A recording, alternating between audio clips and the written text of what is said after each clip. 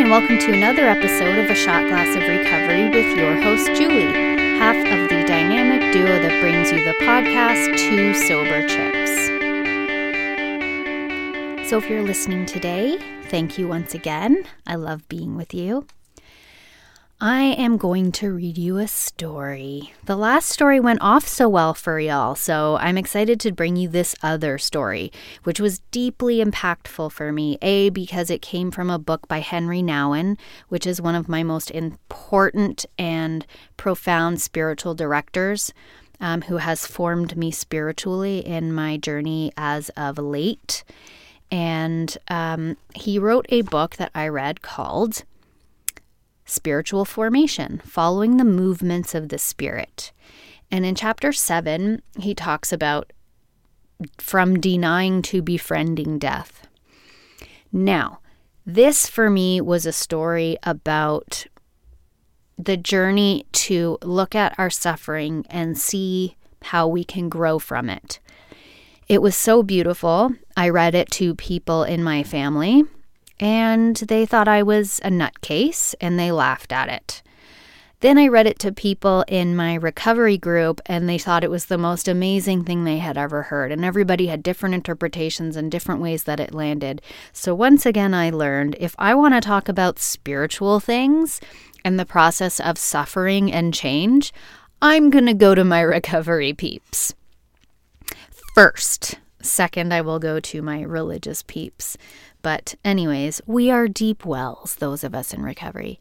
So this comes from that book, and the story is Twins in the Womb. Twins were talking to each other in their mother's womb. The sister said to the brother, "I believe there is life after birth." Her brother protested vehemently. No, this is all there is. This is a dark and cozy place, and we have nothing else to do but to cling to the cord that feeds us. The little girl insisted. There must be something more than this dark place. There must be something else, a place with light where there is freedom to move. Still, she could not convince her twin brother. After some silence, the sister said hesitantly, "I have something else to say, and I'm afraid you won't believe that either, but I think there is a mother." Her brother became furious. "A mother?" he shouted. "What are you talking about? I have never seen a mother, and neither have you. Who put that idea in your head? As I told you, this place is all we have. Why do you always want more? This is not such a bad place after all. We have all we need, so let's be content." The sister was quite overwhelmed by her brother's response and for a while didn't dare say anything more. But she couldn't let go of her thoughts, and since she had only her twin brother to speak to, she finally said, "Don't you feel these squeezes every once in a while? They're quite unpleasant and sometimes even painful." "Yes," he answered. "What's special about that?" "Well," the sister said, "I think that these squeezes are there to get us ready for another place, much more beautiful than this, where we will see our mother face to face. Don't you think that's exciting?" The brother didn't answer. He was fed up with the foolish talk of his sister and felt that the best thing would be simply to ignore her and hope that she would leave him alone. I love that story so much. So I hope I've given you something to contemplate. My view is only one view of that story. I have heard others.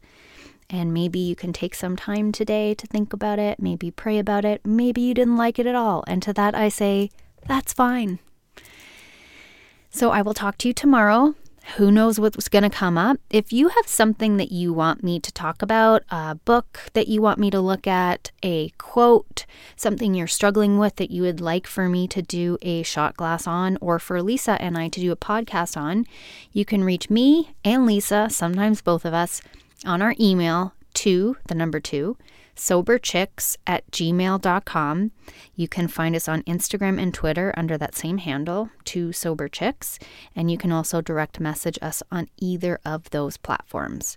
So I hope you had a great day. I hope you have a great sleep. If you've just woken up, I hope you slept well, and I'll talk to you soon.